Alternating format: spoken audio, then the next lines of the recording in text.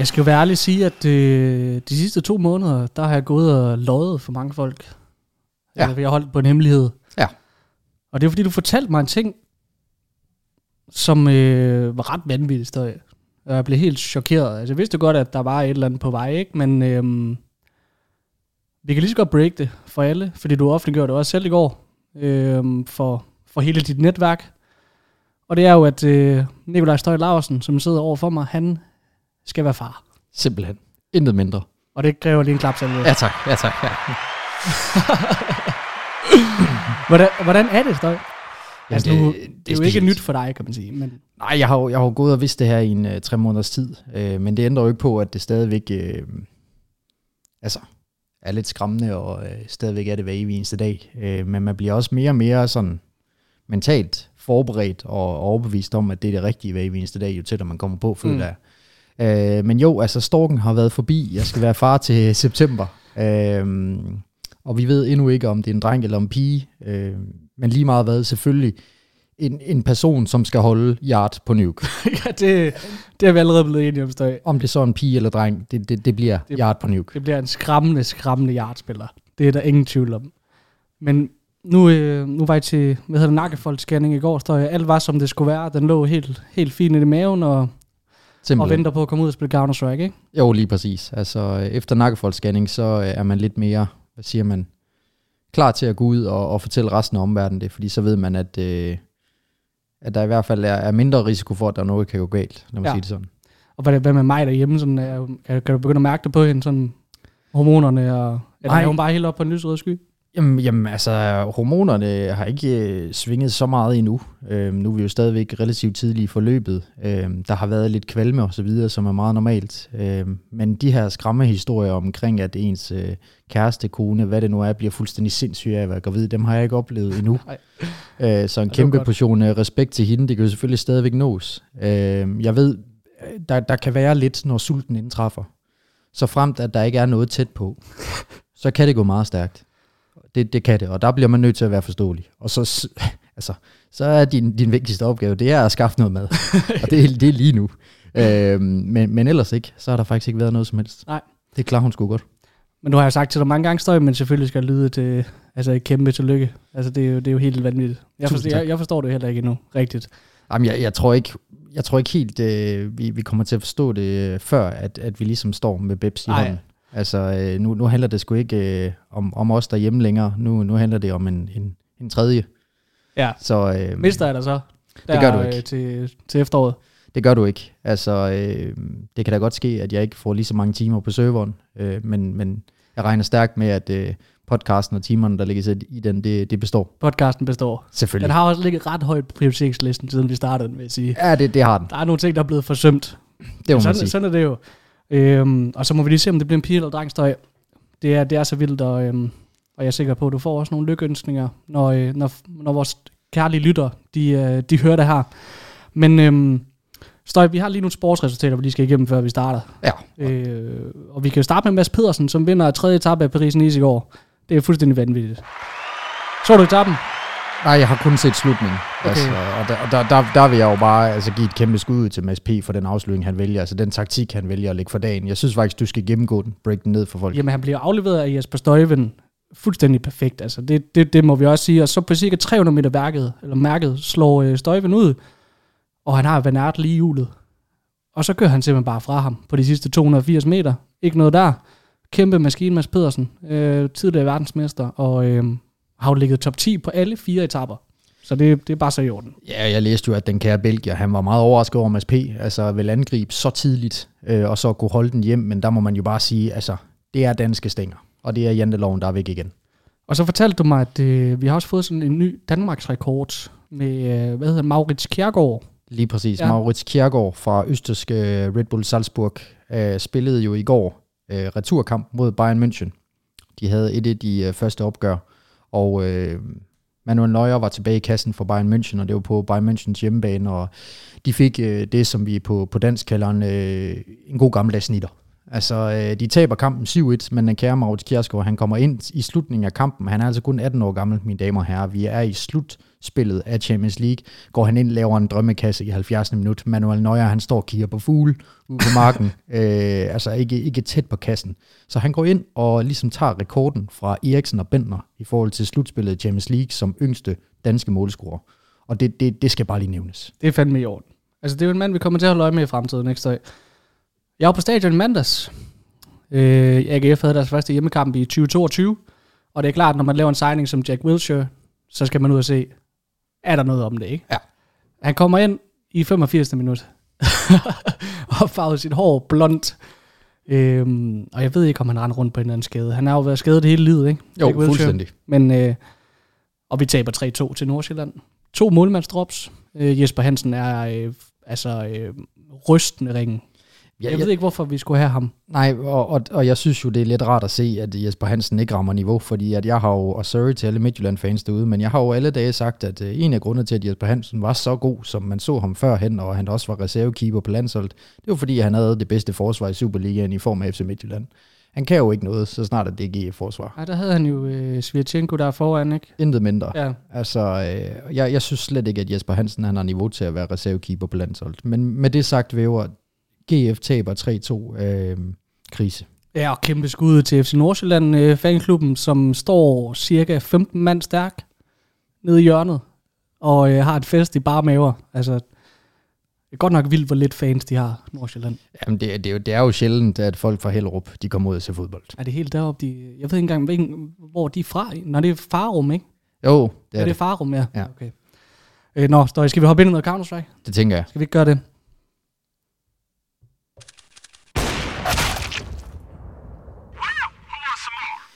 Jeg har jo taget et lille billede med i dag, Væver, og det er jo noget nyt til jer lytter, der ikke ved det derude endnu. Det er noget nyt, vi er begyndt på. Vi er begyndt at tage det, som vi kalder for dagens billede med.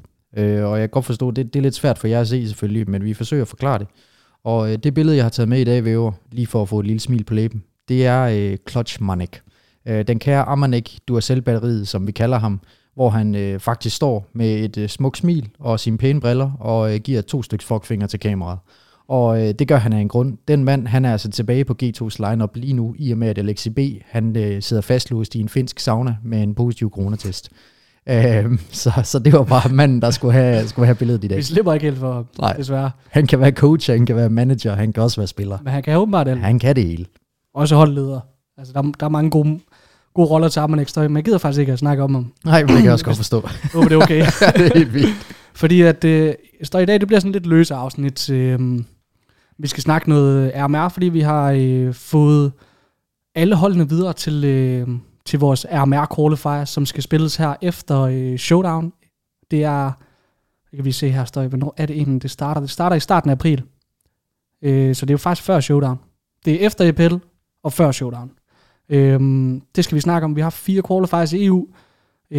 Den amerikanske er ikke helt færdiggjort endnu. Nej. Det asiatiske er lige blevet færdiggjort, men det er sådan lidt, gider vi snakke om det? Nej. Der er en chance for det. Så skal vi have et lille heat-check på altså Ukraine-Rusland-situationen, fordi vi har VP og Gambit, som er kommet lidt i problemer. Skal vi lave en lille optag på EPL? Vi skal i hvert fald gennemgå gruppe A, som er startet i dag. Vi har allerede fået det første resultat, hvor G2 har slået Looking for Ork, som er et australsk hold. Så skal vi igennem ugens nyheder. Der har faktisk været en del sådan ret spændende nyheder, som vi lige skal gå igennem, Støj. Og så ser vi lige til sidst, om vi kan svare på nogle af jeres rigtig gode spørgsmål, som I sendte på vores Instagram i går. Og tusind tak for det. Der kom mange ind, og ja, som sagt, altså, vi skal nok gennemgå nogle af dem. Vi forsøger at nå så mange af dem som muligt, men samtidig så er vi jo heller ikke kendt for at være, værter, der gerne vil svare kort. Så det har vi lidt et problem med. Men så gemmer vi dem helt sikkert. De er i hvert fald noteret alle sammen, og så får vi kigget på dem.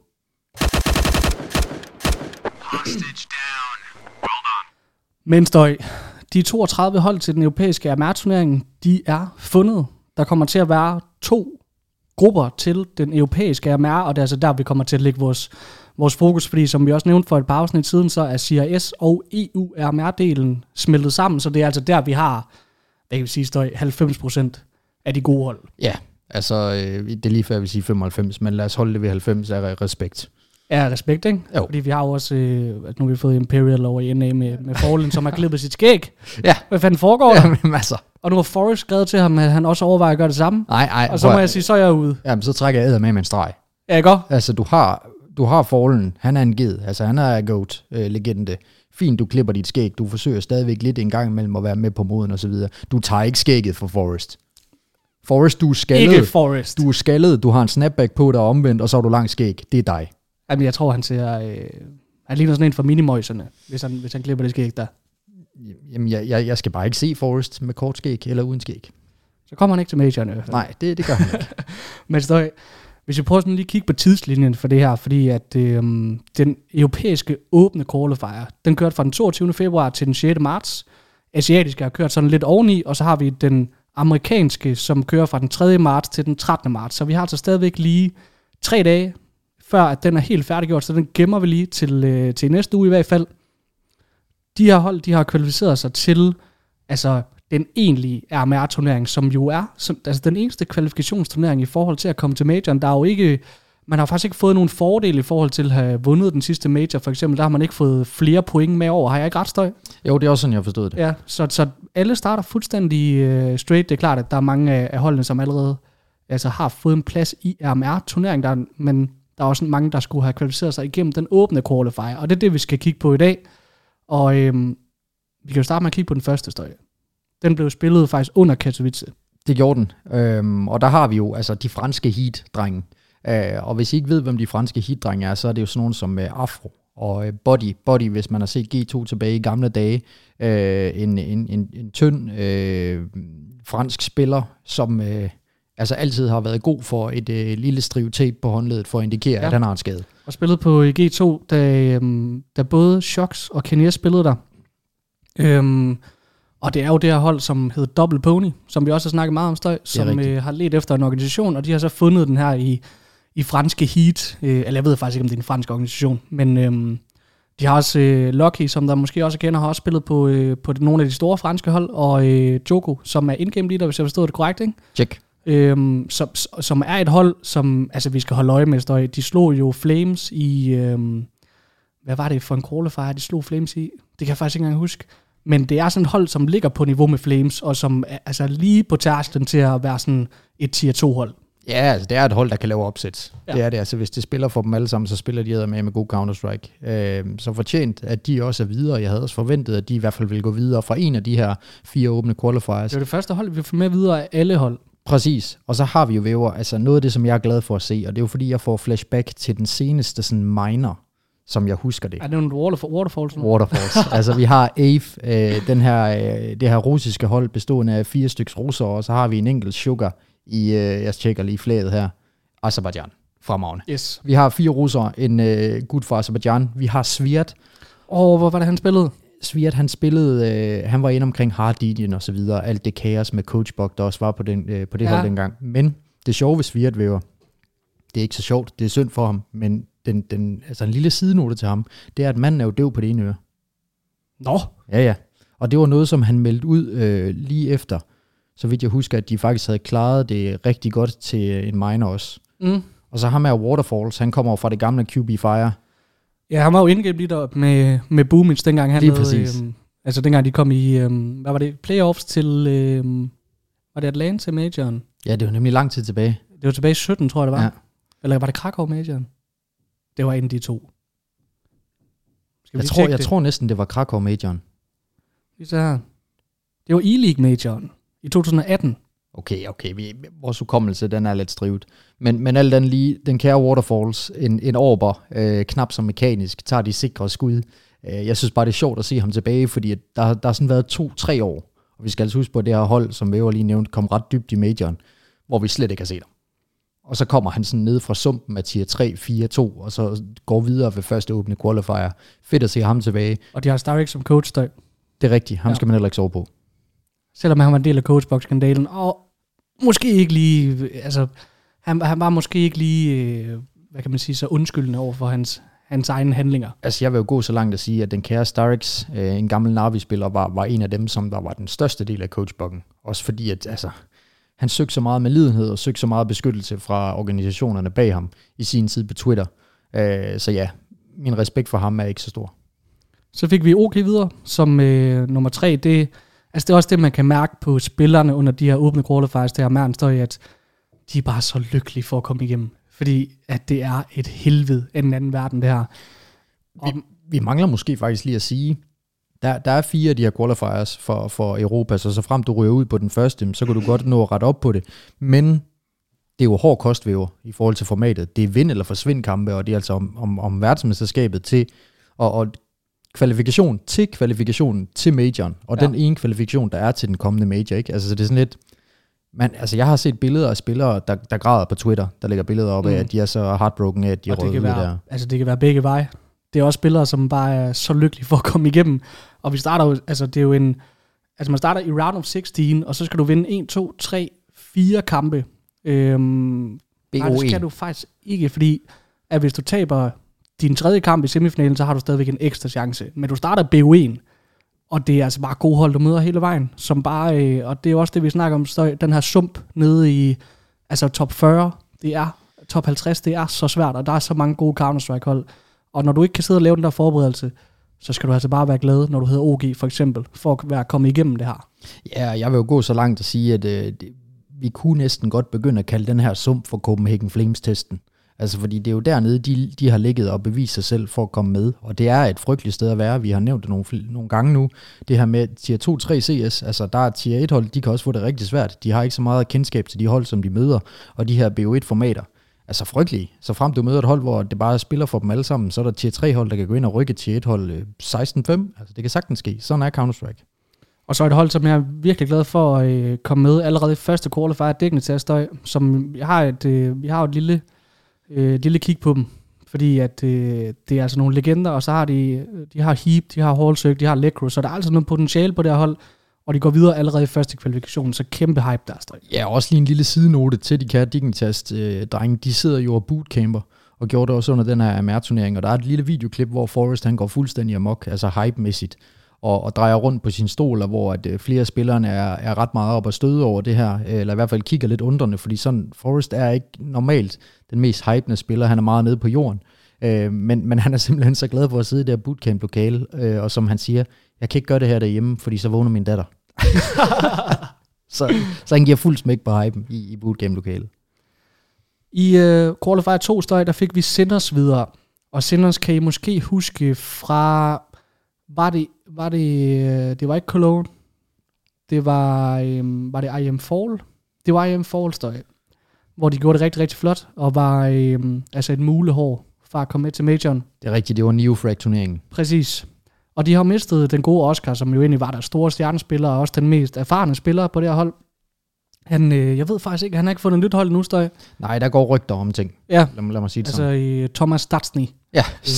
Som på tidspunkter har været rigtig, rigtig skræmmende råber. Men det er jo sådan de bedste spillere i Tjekkiet står i en scene, som er på vej frem.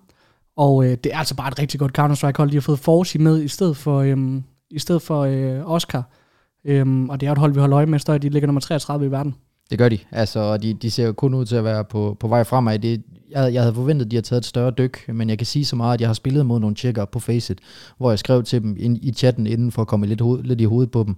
Jeg er ked af, at I mistede Oscar, hvor de siger, Forsi er meget bedre. Så jeg har store forventninger til det her hold. Spirit af alle hold, Støj. Vi troede, de var døde og borte. Ja. Men nu har de jo også, nu har de jo Chopper, Dexter, Magix fra den gamle roster, og så har de fået Siren og Patch ind, som ligesom er de unge elementer på det her hold. Så det ligner også, at der begynder at ske lidt i Spirit, ikke? Altså man får noget ung talent ind, og de bliver jo aldrig nogensinde en contender til at komme i playoffs, men det ser da i hvert fald bedre ud for Spirit, end det gjorde, da de mistede Chopper, Mia og alle de der spillere, ikke? Ja, helt bestemt. Altså, hvis du nogensinde skal have et eksempel på et stort talent, som der er kommet ind på det forkerte hold, så bare tag Dexter og Spirit, fordi at det forløb, som han har været igennem, har ikke på nogen måde påvirket hans karriere positivt. Lad mig sige det sådan. Men alt andet lige, de er med, og det skulle de også være. Ved du, hvor at Mia, han spiller nu? Ja, han spiller ikke decideret på et hold, men... Jeg så et eller andet på Twitter, men jeg er faktisk ikke sikker på, hvor han spiller. Han er udskifter for Entropic. Er det rigtigt? Til Major. Nej. Eller til APL hedder det. Nej, det kunne være giftigt. Ja, ikke? Ja. Det forstår jeg ikke. Sæt der manden ind. Ja, så sæt der manden ind. Har du nogensinde hørt Mia tale? Nej, jeg tror faktisk altså via FPL-streams og så videre. Det er måske manden med den sødeste stemme. Du bliver meget overrasket, når du hører den. Hvor man er sådan, det kan ikke være ham. Hedder han ikke også Nikolaj? Det er et godt spørgsmål. Så frem da han gør dem, så er det jo skæbnen. Jeg ved, jo, Nikolaj med K og Y. Altså mere russisk bliver det ikke, vel? Nikolaj Bichukov. Ja, navnebror. Altså, han har en speciel plads hos mig, og det, at du siger, at han er udskiftet hos en trop, ikke, det varmer. Lad mig sige det sådan.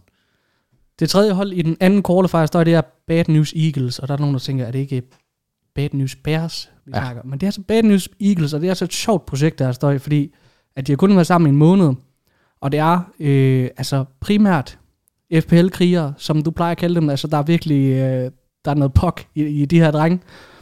Og det sjove ved dem, det er jo, at det er 4 spillere fra Kosovo. Og det har vi aldrig nogensinde set i toppen af Counter-Strike, men nu et land som Kosovo er blevet en del af, ikke verdenstoppen, men at de også kan begynde at melde sig ind, det er jo bare mega fedt. Det er jo det, vi kalder for 60 penge peak. Altså, det er ikke den bedste, det er ikke den bedste placering i forhold til europæiske servere, så det, at de har kunne finde vej til toppen med den internethastighed trods eller /penge, det er yderst imponerende, men jo, Juan Flatro, Synopsi, GXX, virkelig FPL-kriger. Så har vi jo selvfølgelig den schweiziske Rigon, og hvis I ikke kan huske ham, så var det ham, som der blev rykket op til ends sammen med Spinks, som de 2 FPL-drenge. Hvor at Rigon, han så desværre røg afholdet, Spinks han fortsat. Men der var jo Rigon og Spinks, altså 2 af de største talenter inden for FPL, så der er altså noget firepower bag ham her stadigvæk. Og det sidste hold, det var Endpoints, og det er jo sådan et hold, hvor der hele tiden er udskiftninger, hvor de mister deres bedste spillere. Men nu har de altså Crucial, som de har haft i lang tid på Orben. Så har de Mighty Max som in-game leader, Surreal, som er ligesom, han er deres entry-spiller, ikke Støj? Som jeg husker det. Jo. Så har de fået Boros ind fra, er det Kuwait? Jordan. Og så en israelsk spiller i Nerts, som har været der i 4 måneder, Støj. Så de formår jo sådan lidt at holde sig relevante endpoint, selvom der er en masse udskiftninger, men de har jo en god, altså sådan engelsk kerne med Mighty Max og Surreal, og så Crucial på dem. Ja, altså Crucial, han er jo fra Holland, og ham skal man ikke sove på. Han er vældig dygtig med den her AVP, og så har de fået en ting fra Israel, efter at de fik Flames ind. Man skal huske, at Flames kom jo fra Endpoint til OG-holdet. Der har de fået ham her nært ind, og han har helt sikkert også set sit snit til at tage samme vej og tage samme udvikling, i hvert fald inden for organisationen. Så de fungerer sådan lidt som et springbræt i forhold til, at de har den her core i trioen, som du siger.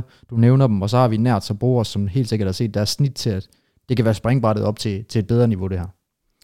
Og så går vi ind i de sidste 2 qualifiers her. Der er 5 pladser på spil, men vi kører altså nogenlunde samme format. Det er stadigvæk altså den her suppe af rigtig mange gode hold. På det her tidspunkt, der mangler vi jo stadig big. Altså jeg tror, at Lydman han er ved at skide i bukserne på det her tidspunkt.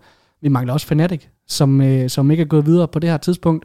Men i den tredje qualifier, Big går videre og vinder den turnering. Og der spiller de jo også meget med Krimbo, som jo er med i den her, eller er det 2'eren, han er med i Støj?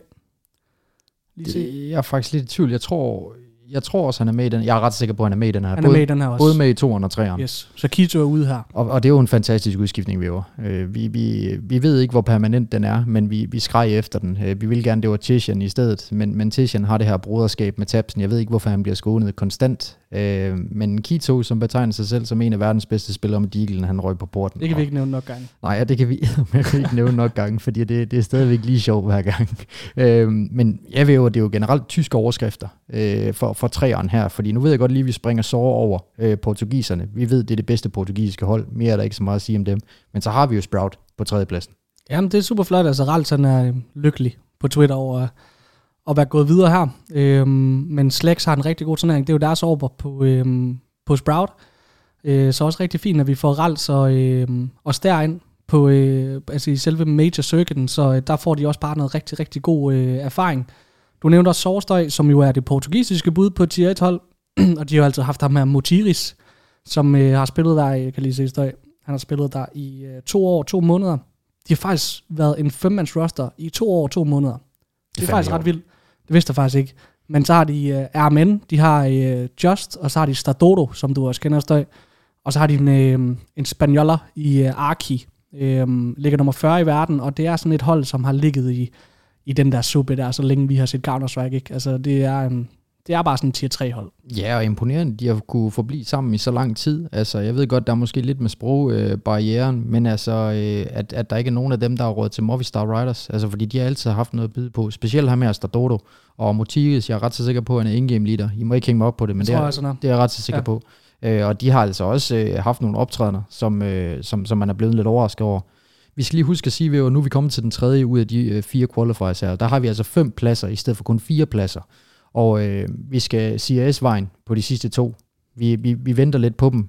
Force, de ligger som 5 år gået videre, og så har vi Unique, det her hold bestående af lidt et mix fra... det er jo det kazakhstanske det er faktisk fuld kazakhstansk. Ja. Det er Hobbit-strengen. Og jeg vil godt have, at du lige prøver at lægge mærke til træneren. Fordi kan du huske, hvem han spillede for? Tony Black. Han spillede han for... det var dem, dengang Chopper han også spillede, hvor de til majoren lavede Teknik Metan, eller Mac-10 Metan. Det var der, hvor de banan. Slog de NIP 16-2, tror jeg. Hvad fanden var det? Det var den der med hegn. Ja, præcis. Hegn som logo. Hvad de hed? Vega Squadron. Vega Squadron, ja. Jeg kan huske dem, og det var og også så havde den, de jo den skildrede JR. Ja, lige præcis, og det var det, som også gjorde det rigtig fint til den minor, hvor at QB Fire også gjorde det rigtig fint, hvor CAS for alvor begyndte at rykke lidt på sig nede i mosen også. Det var fordi, jeg var tilbage og kiggede på LXB's finaler med Ends, og det kommer vi til at snakke om senere, og så kunne jeg huske ham her, Tony Black her, altså mærkelig spiller, mærkeligt navn, ikke? Men nu er han træner for nummer 52 i verden, Unique, som er sådan et kazakhstansk roster, så vi glæder os til at se dem. Det gør vi. Sige. Den sidste, der får vi svensk blod videre i både Gamer Legion og Fnatic, altså thank God for Fnatic. Jamen, altså. Vi snakkede lige om, inden vi gik på her, at det går sgu ikke skide godt i Fnatic. Nej, det gør det ikke. Vi kommer lidt mere ind på det senere, når vi skal lave en optag til EPL, men der er jo konstante udskiftninger. Altså, thank God for, at de har et akademihold, hvor der er nogle dygtige spillere, de kan låne lidt fra, men de er en kæmpe identitetskrise på første holdet. Og det, at vi skal helt hen i nummer 4, før de går videre, det er sgu også lidt skuffende. Fordi det er jo slet ikke der, hvor Fnatic gerne vil være. Jeg er sikker på, at de også sidder og tænker lidt, jamen ryger vi nu tilbage til den sump, som vi var i dengang med JW i slutningen, ikke? Det var et sort hul, som var rigtig svært at komme op af i hvert fald.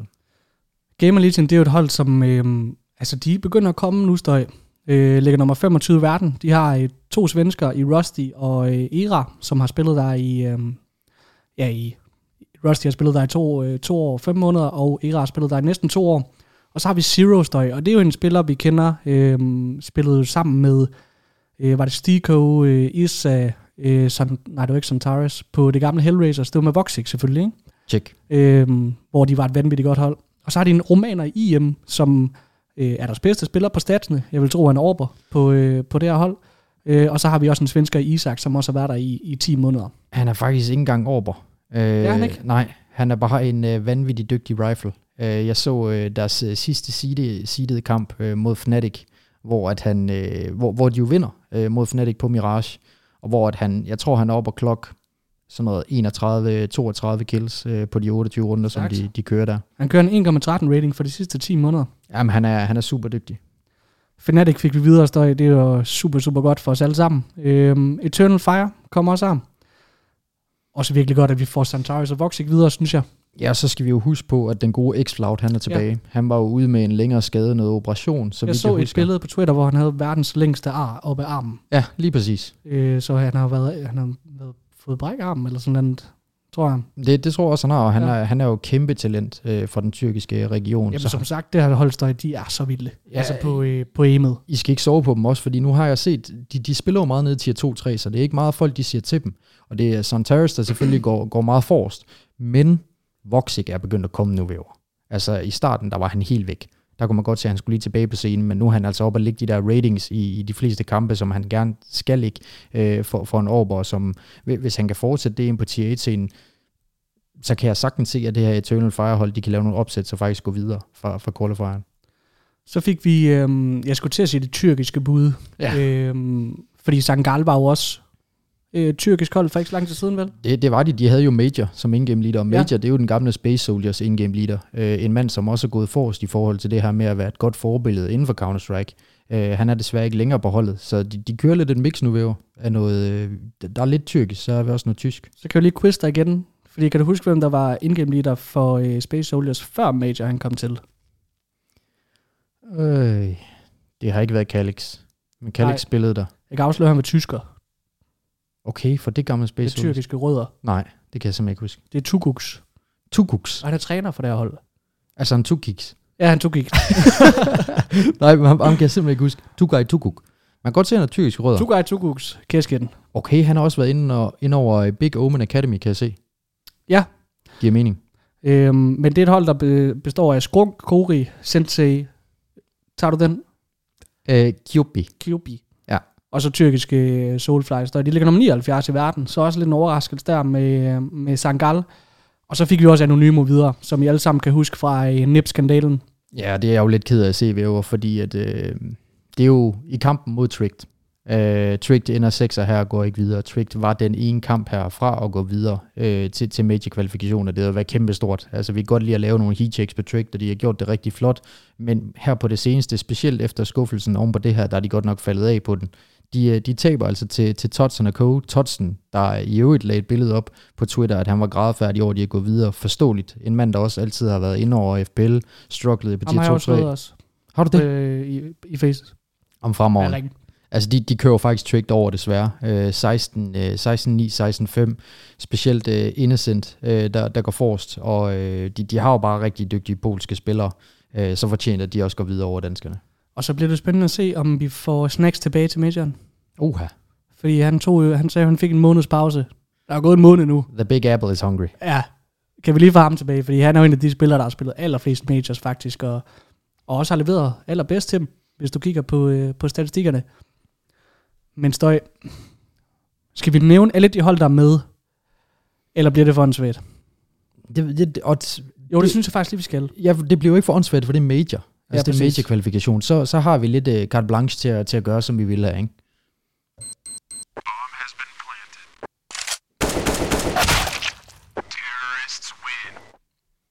Og den første, fordi grunden til, at vi lige gør det her, Støj, det er faktisk, at der er faktisk ret stor forskel på de her to grupper. Lidt ærgerligt, fordi så får vi ikke det bedste hold med. Nej. Men i den første qualifier, eller den første gruppe, som bare hedder Europe 1, der har vi Na'Vi, Heroic, Virtus Pro, Vitality, FaZe og Mouse, som er 6 hold, der har fået pladserne, fordi at det gjorde det godt til majoren i Stockholm.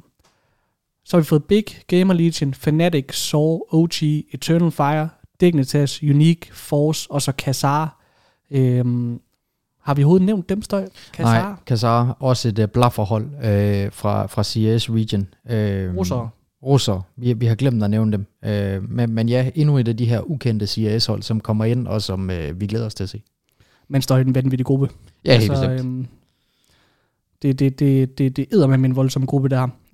Fordi hvis du lige går i toren, som også er en rigtig god gruppe, men altså ikke noget sammenlignet med den anden. Nej. G2, Gambit, NIP, Entropic, Flames og Astralis, og så også ENCE, som alle sammen har fået pladsen fra sidste major. Og så fra den åbne qualifier, Heat, Sinners, Spirit, Ave, Sprout, Bad News Eagles, Endpoint, Sangal og Anonymo. Og så når man lige, altså nu er det lidt svært, når man bare sidder og nævner navnene, men du kan godt se, at der er jo kæmpe forskel på styrkeforholdet af de her to grupper. Ja, helt bestemt. Altså hvis de første 5 hold, du nævner op i gruppe 1, i form af Na'Vi, Heroic, VP, Vitality og FaZe, hvis de alle 5 spiller op til niveau, så har vi jo faktisk potentielt top 5 hold her. Jeg ved godt, G2 og så videre ligger nede i den anden, men hvis de alle sammen rammer dagen, så det er jo lidt ærgerligt, at de alle sammen ligger op i den gruppe. Nede i den anden gruppe, jo, du har G2 og Gambit, som nok skal klare sig rigtig fint, men ellers så har du bare en helvedes masse bobler, og jeg er ked af, at jeg skal sætte Astralis i boblepositionen, men det er simpelthen også for at skåne mig selv. Det er godt, det er en god selvindsigt. Men den europæiske RMR-støj, den starter den 17. april, slutter den 24. Det var faktisk der, vi skulle have showdown, men Blast har valgt at rykke det, så at tingene de passer sammen. Vi kan lige slutte af med at kigge på de hold, som ikke klarede den, som var lidt skuffende. Og jeg synes måske, den vi skal starte med, det er K23. Ja.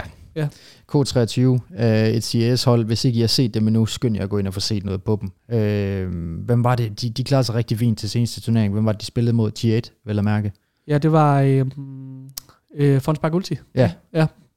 Jo, det var det. Det var det. Ja, hvor de jo også slog Heroic. Præcis. De slog Flames også. Lige præcis. Et hold med virkelig skal sove på. Jeg mener også, de ligger nummer 19 i verden. Jamen, det gør de. Ligger inden for top 20, ikke? Virkelig...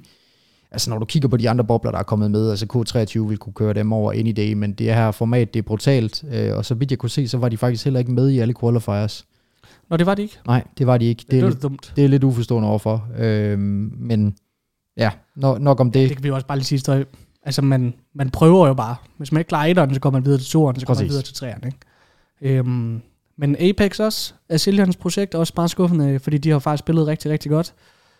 Tricked, som du lige nævnte, var jo mega tæt på, men taber den afgørende kamp mod Anonymo. Det er også bare sådan, hvor kunne det bare have været fedt for dem og for den organisation. Ja. Wisla Krakow var brandvarme i starten af året. Mad Lions, ikke et hold, vi har sådan kæmpe forventninger til, men... Nej. Vi nævner dem, fordi der er dansk islet. Ja. Det er egentlig kun derfor.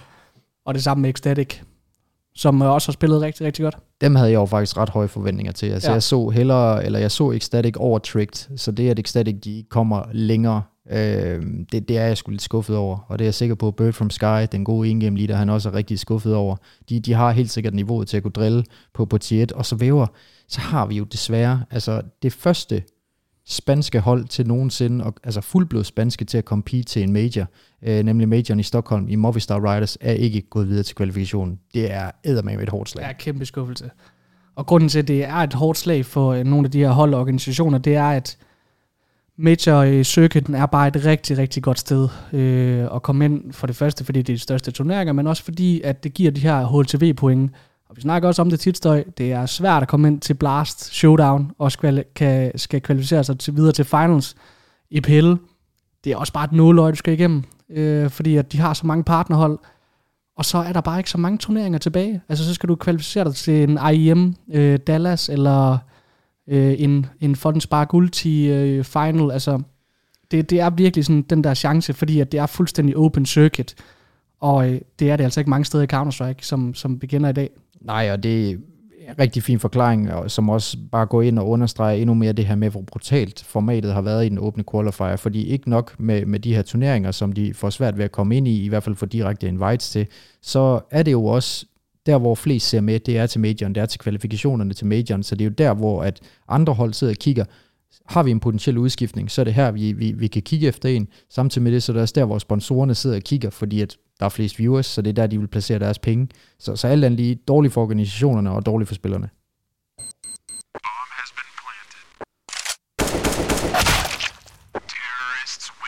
Men Støj, vi er jo ikke lige helt i major feber endnu.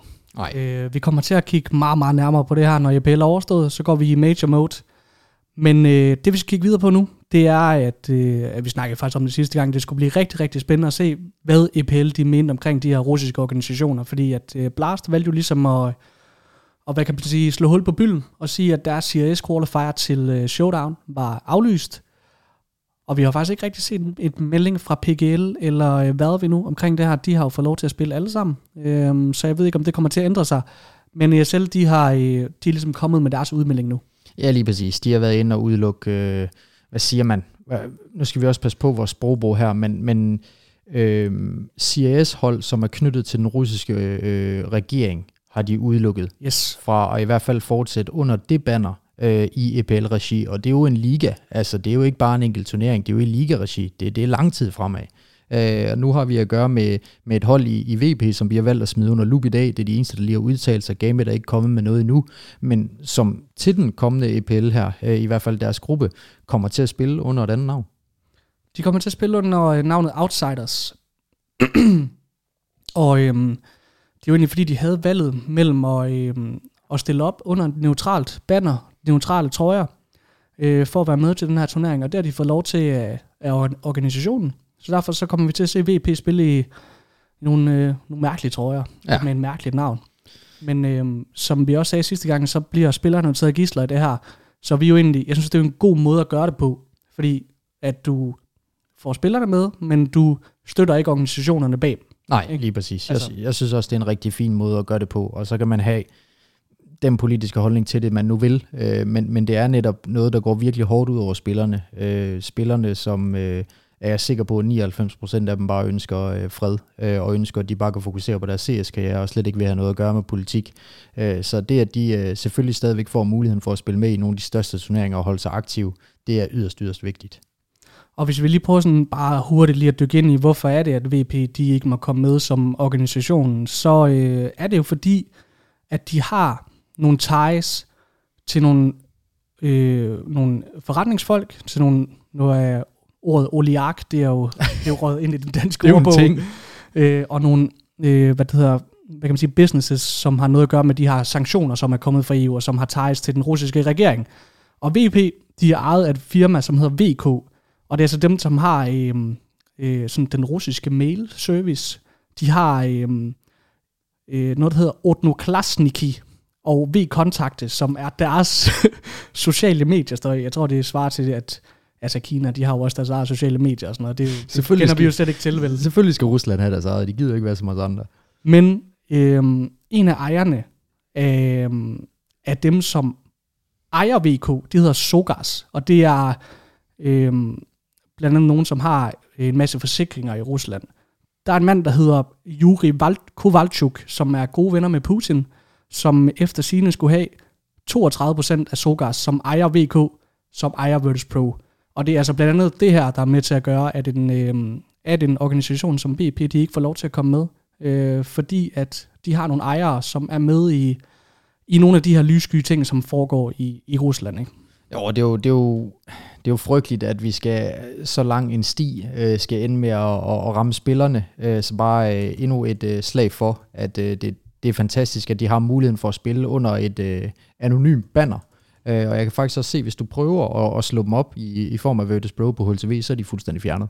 Nå, er det? Du skal skrive outsider, så der kan du ikke engang se spillerne. Det er vanvittigt. Men det var fordi, jeg var inde og kigge på nationaliteterne. Men jamen, det er kun Flit og Jame. Lige præcis. Ja. Altså det er jo egentlig kun Flit og Jame, der er inde over det, men de andre, de er jo også en del af sådan virkelig CIS, hvorimod vi har Jakinda fra Letland, og der er blevet lavet et rigtig fint interview med ham, hvor at ligesom vi ser så mange andre sportsgrene, at der er mange sportsfolk, der ikke kan fortsætte med de her russiske organisationer, så er det jo også nogle tanker, han har gjort sig.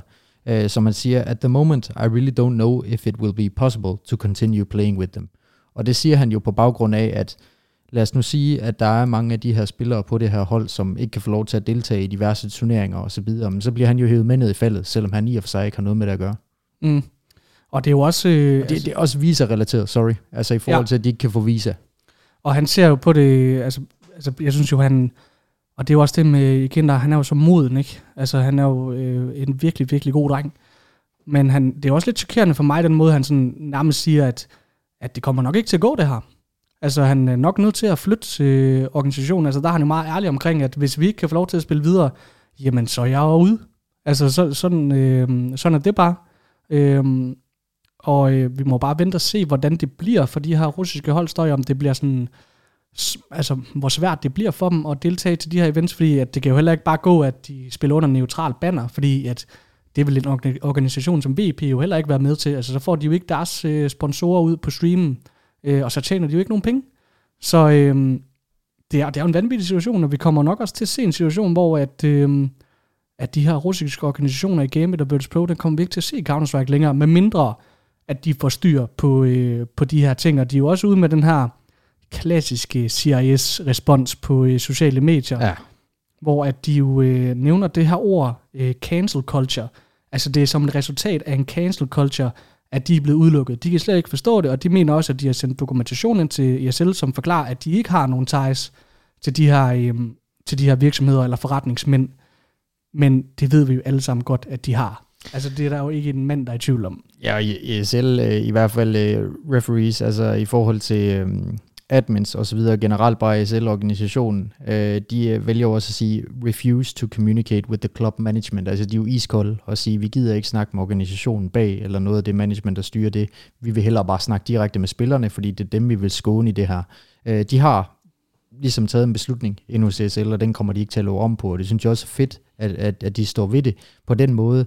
Og nu nævnte du det her med Kinder, altså så god en fyr mod en mand, og jeg synes netop det her interview, altså, der gør han rigtig meget for sin egen karriere i den forstand. Han åbner en lille dør, og han gør det på sådan en fin balance, så at VP organisationen kan ikke rigtig sige så meget til det, for de bliver også nødt til at sætte sig i hans sted.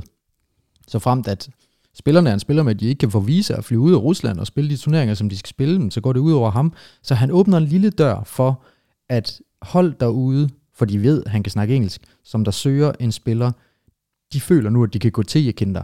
Hvorimod det følte de nok ikke før, fordi VP klarer det rigtig fint med Ekinder. Men nu gør han så ligesom lidt muligt på markedet, ikke? Og det er jo ikke engang, fordi han behøver at sælge sig selv. Fordi der er rigtig mange hold, der gerne vil lade Ekinder, ikke? Og så skal vi også bare lige skynde os til sidste. Spillernes nationalitet er jo ligegyldig. Ja. Altså det er jo ligegyldigt, om det er 5 russere eller 5 danskere. Det handler om organisationen. Ja. Og de meldte jo noget ud her i formiddagsstøj.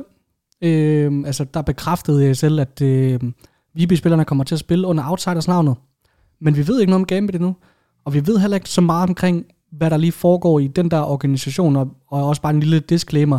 Det her, jeg nævnte omkring VP, jamen det er måske bare lige toppen af isbjerget. Ja. Altså der kan være så mange andre ting, som også er galt. Jeg har bare læst en artikel på Dexerto. Jeg tror, det hed... det kan jeg ikke engang huske. Men, Reuters. Ja, det er Reuters. Ja, selvfølgelig. Der. Og vi kan også se, at Navi i dag har annonceret, at, eller ikke i dag, men for et par dage siden, at de har opsagt et samarbejde med noget, der hedder ES Force Holding, som også ejer Virtus Pro-teamet. Der kan du bare se. Det er jo ikke det eneste. Fordi at... lige ser mens Navi ansatte spillerne gemmer sig for eksplosionerne... Ja, de har også et eller andet. De har et eller andet i gang i ES Force, som Navi så har stoppet samarbejdet med. Det er jo bare en generel kædereaktion. Ja. Altså, og den kommer til at fortsætte i noget tid nu, så fremt at den her krig, den står på. Og derfor så, understreger jeg bare endnu en gang, hvor smart det er i Kinder at åbne den dør her, i det interview her. Fordi han er godt klar over, som du også selv siger, det er kun toppen af isbjerget, vi har set. Altså, så allerede nu at gå ud og ligesom give udtryk for, at jeg ved ikke, om jeg kan fortsætte med at spille med ham indirekte. Hvis I sidder interesseret i mig, skriv til mig.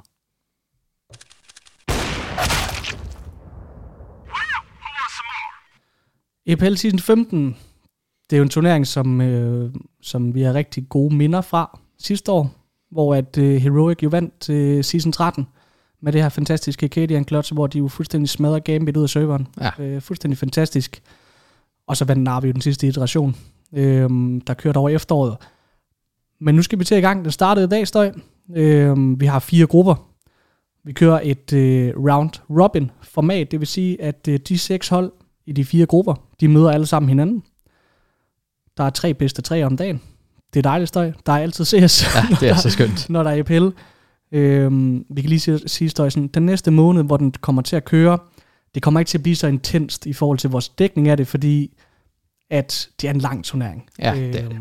Og den tager lang tid at afvikle, men vi kommer selvfølgelig til at kommentere på den og sådan noget, men det bliver ikke ligesom en Katowice-dækning. Nej, det gør det ikke. Altså, det er en kæmpe stor turnering, men igen, som jeg nævnte nogle gange før, det er sådan lidt liga-format, ikke?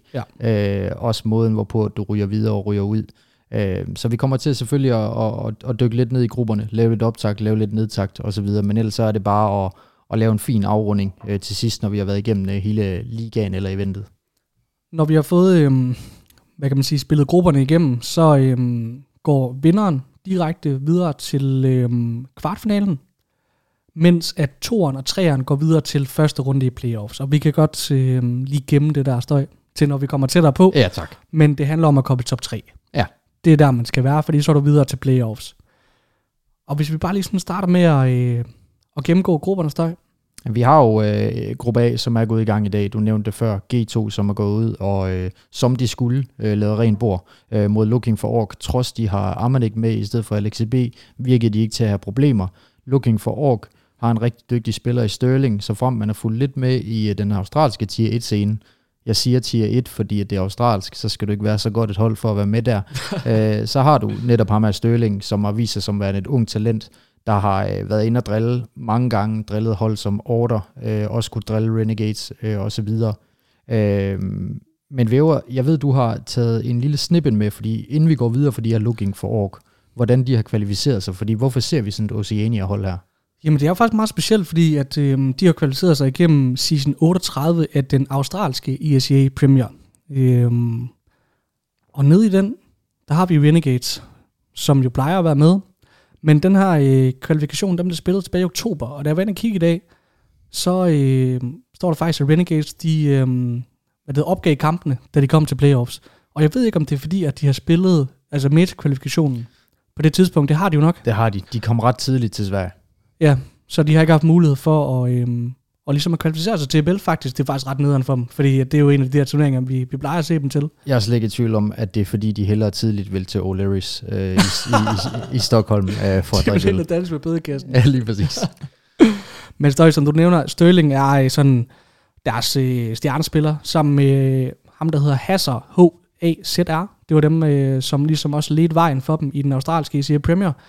Jeg har taget en ting med, som jeg synes er ret sjov, fra ECA Premier i Australien. Det er et hold, som hedder Alke, som faktisk gik videre til playoffs. De havde deres coach med, PND, José Miranda, 32 år. Over 7 maps, der får han en 0,29 rating, en KD på 39 kills, 147 deaths, og en ADR på 29. Jeg hedder Miranda til efter. Tak for i dag. Jeg blev fuldstændig blæd. Jeg lyttede slet ikke til statsene. Jeg kunne ikke komme videre for efternavnet. Ja, det eddermame ikke være sjovt for ham. Altså, det er hård kost at se sig selv som de 4 andre spillere, sikkert unge spillere med stort potentiale, gå videre til playoffs, og så har du bare Miranda, der kommer ind 32 års fingre. Men de går videre til playoffs med ham. Ja, de spiller 4 spillere. Det synes jeg, det er flot. Men det har altså ikke været en sjov dag på kontoret for ham. Nej, det har det ikke. Altså, du skal have en stor portion tålmodighed. Lad mig sige det sådan. Støj, har du nævnt hele gruppen? Overhovedet ikke. Ja, vi har selvfølgelig NiP, Entropic, Fnatic og Mouse. Lige nu der har vi Entropic, som der spiller mod Mouse. Mouse, som der jo har fået Bimas tilbagevæver, så JDC, akademispilleren, han er der ikke længere, trods en rigtig fin showing på det seneste, også for Tier 1-holdet. Men Bimas, der kommer en udtalelse lidt længere ned fra ham, men har jo også givet udtryk for, at det er gået rigtig godt i Prag, og han har været syg over længere tid. Først så fik han influenza, og så fik han corona, ikke? Så han må også være glad for at være tilbage. Ja, helt klart. Og han kommer også med den her udtalelse, som du siger, Støj, hvor han jo nævner, at han blev syg under DreamHack, og det må så næsten være... hvad var det for en DreamHack, der kørte der, Støj? Det må være den sidste. Altså den sidste DreamHack. Ja, DreamHack... jeg kan faktisk ikke huske, hvad den hed der i efteråret. Det er pinligt, at vi ikke kan huske, hvad den sidste DreamHack hedder. Jamen, der var jo DreamHack Winter, ikke? Var det ikke... Jeg kan ikke huske det. Nej, det er også ligegyldigt. Ja. Men så kom han jo ikke med til majoren på grund af covid, som du siger.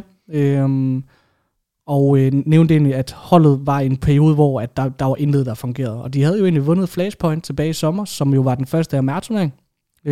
Hvor at vi jo troede, okay, nu skal Mousesports til at være rigtig gode, ikke?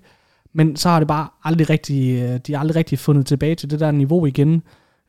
Men nævner så, at efter de har fået MBK og Torsion, så har det gået meget bedre. Han er blevet sat i nogle lurk-positioner på T-siden, hvilket jo er en fantastisk melding, ikke? Fordi så betyder det, at MBK nok ikke skal lykke så meget, og Bimas er tilbage. Det vil være fint. Så han ser jo lys på fremtiden, Bimas, og det er jo bare godt for Mouse. Ja, du glemmer jo lidt, at han i den her udtalelse fuldstændig smider face under bussen.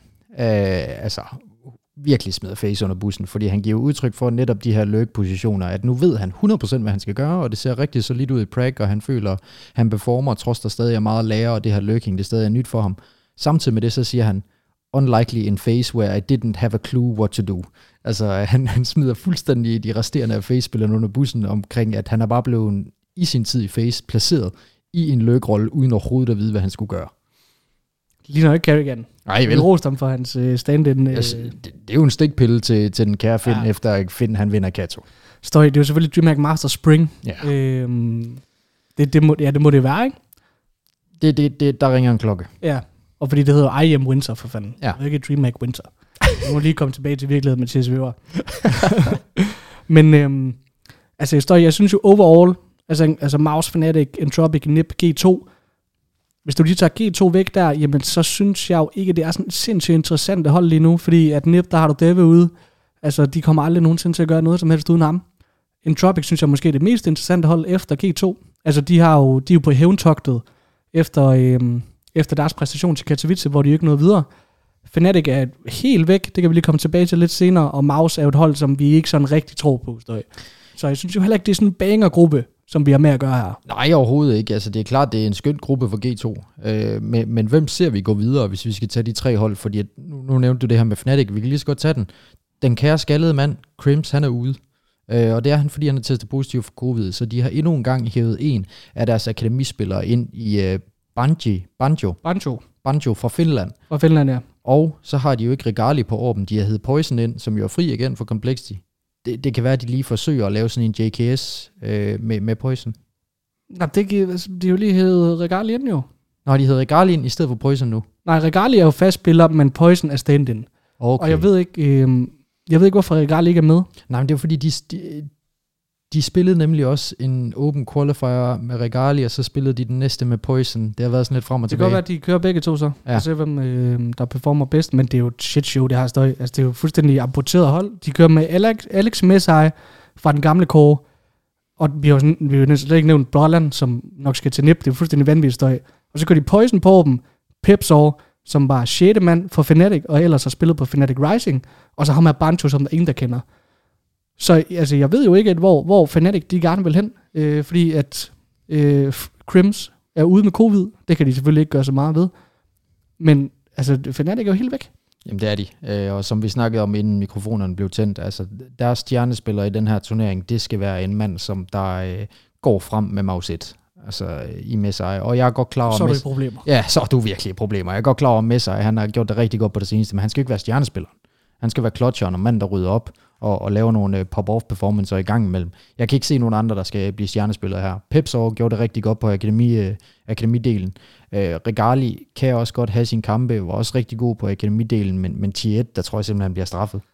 Jamen, det er jo en proces, det her støj. Og de skal jo i gang med at spille med de 5 spillere, som de vil satse på i fremtiden, fordi Regali skal jo udvikles i det her Alex-system, ikke? Som bare det har været så lort med Fnatic i lang tid, og så sker alt det her med Brolland, ikke? Han er udskifter til den her turnering. Han er egentlig klar til at spille, men alt tyder på, at han skal til NIP, som det ser ud lige nu. Ja, for hvorfor skulle han så ikke spille lige nu? Præcis. Altså, du smider jo ikke Brolland på som udskifter, så fremt at der ikke er nogen uler i mosen. Og det er jo også derfor, jeg synes, det er jo en fallit-erklæring for Fnatic-organisationen. Det er det. Og det er jo et spørgsmål om, at man ikke kan sige nej til den der sum penge der. Jeg tror, der kommer fra NIP, fordi at det er deres bedste spillere, og uden Brolland, så kommer de bare ikke videre. Så jeg synes jo, det er ærgerligt for Fnatic. Ja, det leder mig også lidt til en konklusion omkring, bænkningen af Smooya har været noget andet end in-game performance. Fordi hvorfor vil du hellere vælge Regali og Poison over Smooya lige nu? Det må man jo have set komme, og samtidig med det, så det bakker bare op omkring, at der må have været noget uden for serveren også med Smooya. Vi var jo ude på et tidspunkt støj, om det vil komme til, om han skulle ind, for det er jo derfor, man lavede den her mærkelige udskiftning af Smooya, ikke? Altså hvis Devil kommer og banker på og siger, kan jeg komme til Fnatic, så er det klart, så Smooya, så smid ham ned i Skanderborg Sø. Ja. Ikke? Altså sådan er det jo også, men det kommer ikke til at ske. Nej. Og så fandt jeg ud af, fordi jeg sad og tjekkede udskifter, at Crimson hedder Lars til fornavn. Ja, og det... altså Lars Freddy Johansson. Der er så få mennesker, der kan bære navnet Lars, men Crims, han er bare en af dem. Det gør ham lige lidt bedre, synes jeg, han hedder Lars. Jeg hedder Lars, der er ikke meget hår på toppen, og jeg har tatoveret hånden, og jeg er en af de fedeste CS-spillere nogensinde. Jeg synes lige, vi skal kigge på Alexi B's finaler, fordi vi nævnte det sidste gang, støj.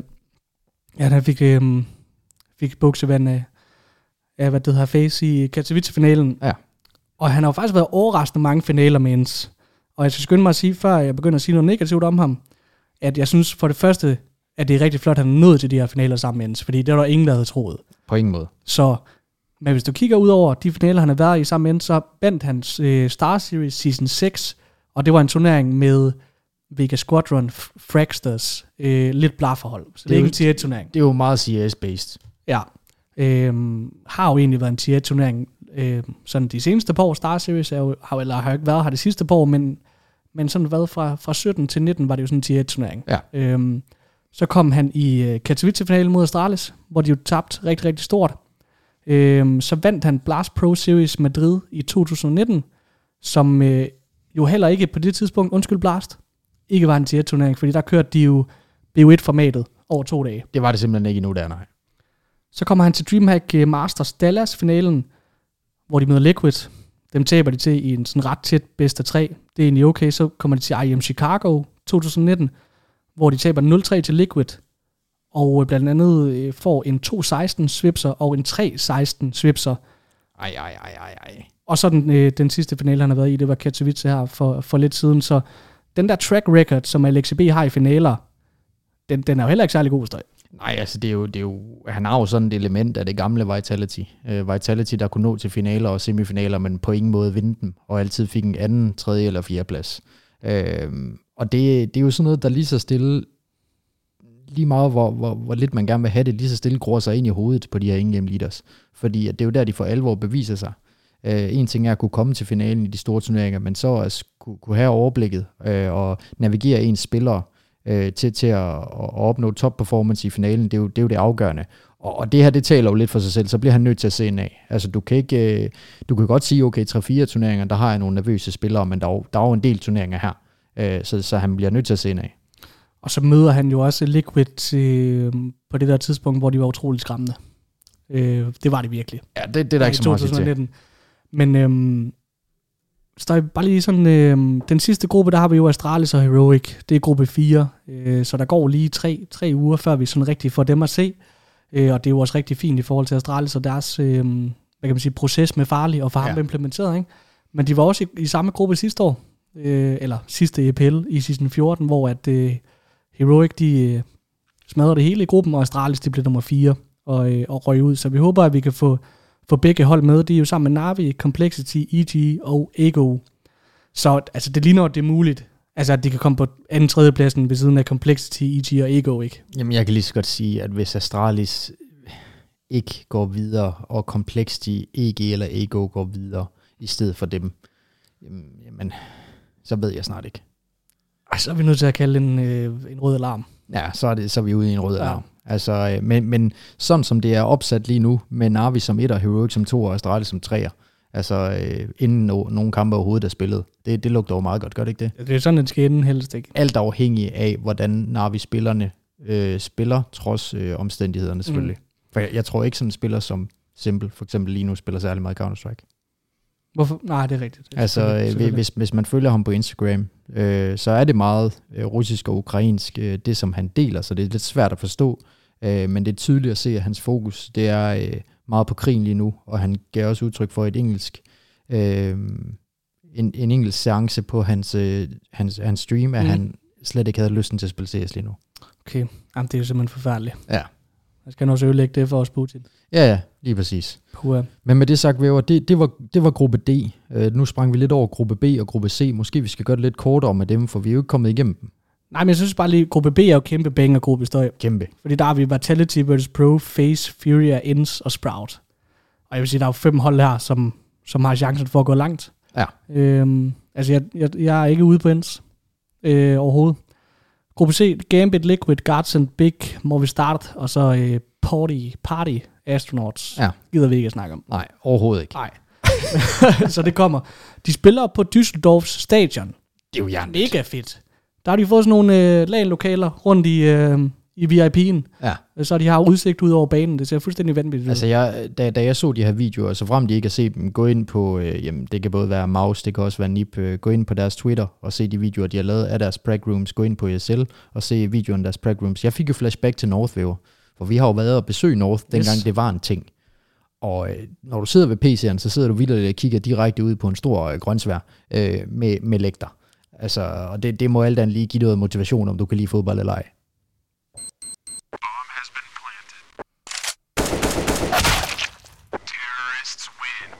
Vi skal forbi ugens nyheder, eller rygtebørsen, som vi har valgt at kalde den af en eller anden årsag. Der har været nogle sjove ting, Støj.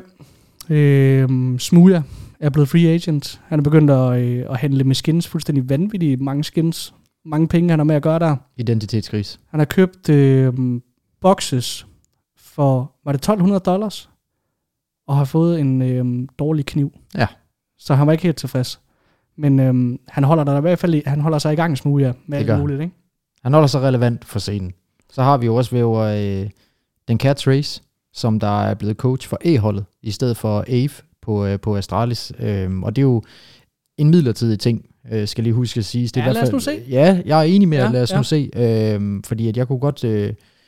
altså det arbejde, som Trace har gjort for akademiholdet, det skulle siges, Trace er en gammel spiller for MTW, spillede blandt andet med Sonic, spillede med Ave i sin tid på 1,6, var også i Northern Source, så vidt jeg husker. En kæmpe banger af en spiller, fik jo akademiholdet fra 125, tror jeg, på verdensranglisten ned til 75, nu er de 71, har lige slået Trick i dag 2-1, går rigtig godt for dem. Men han er jo med, grundet at den her upcoming RMR, som der kommer efter EPL, der har vi at gøre med en turnering, hvor at Ave ikke må være med på grund af coachbook. Yes. Altså Ave må ikke være med i selve Major Circuit på grund af hans band tilbage fra, hvad var det, efteråret 20 støj. Ja. Vi snakkede om det, ikke? Så jeg tror, Ave må være med til den næste Major i Rio. Men altså, vi kan også, hvis vi når spørgsmålet senere, når vi får et spørgsmål omkring det, om han kunne blive på posten Trace, kunne jeg godt se en verden. Snilt. Ikke? Snilt. Fordi at vi har jo ikke nævnt, at Trace, han fik jo Lyngby Vikings, som jo nu hedder Ecstatic, dem fik han jo op at være relevant i top 20 lige pludselig. Og det skete altså bare sådan her. Ja. Og jeg kan huske, vi snakkede om Trace, da han sådan grindede for at komme tilbage, ikke, som spiller, for, ja, det er jo ikke mere end lidt over et halvt år siden. Det er ikke længe siden. Men det lykkedes så ikke for ham, og så gik han ind i trænerrollen, og det er jo bare lykkedes så flot for ham. Og du nævnte også med Astralis Talent, det arbejde, han har lavet dernede, da han kom ind i stedet for VNG. Men vi kan lige prøve at tage den senere, hvis vi når den støj. Altså også bare det der MTW-hold, hvor mange af dem, der er blevet verdensklasse trænere i Counter-Strike, det er også helt vildt, ikke? Det er sindssygt. Men ENCE, deres trio i Disha, Spink, Snappy, er blevet forlænget til 23. Marco Pfeiffer bliver i det finske, og så er jeg tryg. Ja, det er jeg også. Ikke? Altså, Marco er jo ikke så ung længere, så det, at han bliver signet til 2023, det er jo bare Pfeiffer-effekten. Han er blevet forelsket i de finske sauna, og jeg vil gerne blive. Pfeiffer-effekten! En anden effekt. Ja, en anden effekt. Åbn den lige. Hvad skal jeg åbne? Jamen, Kald, hvad er det, han hedder? Han er vores favorit. Justin Savage. JKS-effekten støj. Det er jo lidt en sjov historie, fordi at Twist og Robs, de har været med på Holtvik and Film. Jeg har faktisk ikke fået det hørt. Har du hørt det? Nogle få fine udklip. Lad mig sige det sådan. Jeg har haft travlt med nogle scanninger og nogle babyer. Ja, en baby. Det er selvfølgelig der er kun en enkelt. Men Twist, han nævner det, han interview, at han var simpelthen nødt til at overbevise Robban, som jo træner for FaZe, og Kerrigan om, at det skulle være JKS. Ja. Og udtaler også, at han er faktisk fuldstændig chokeret over, at et hold som, var det ENCE? Nej, det var Mouse. Ja, ikke tog JKS ind i stedet for Robs. Lige præcis. Og så fik du det NBK ind i stedet for. Og det kan jo godt så være fuldstændig, der kan vi jo godt tilslutte os her på podcasten, vil jeg sige.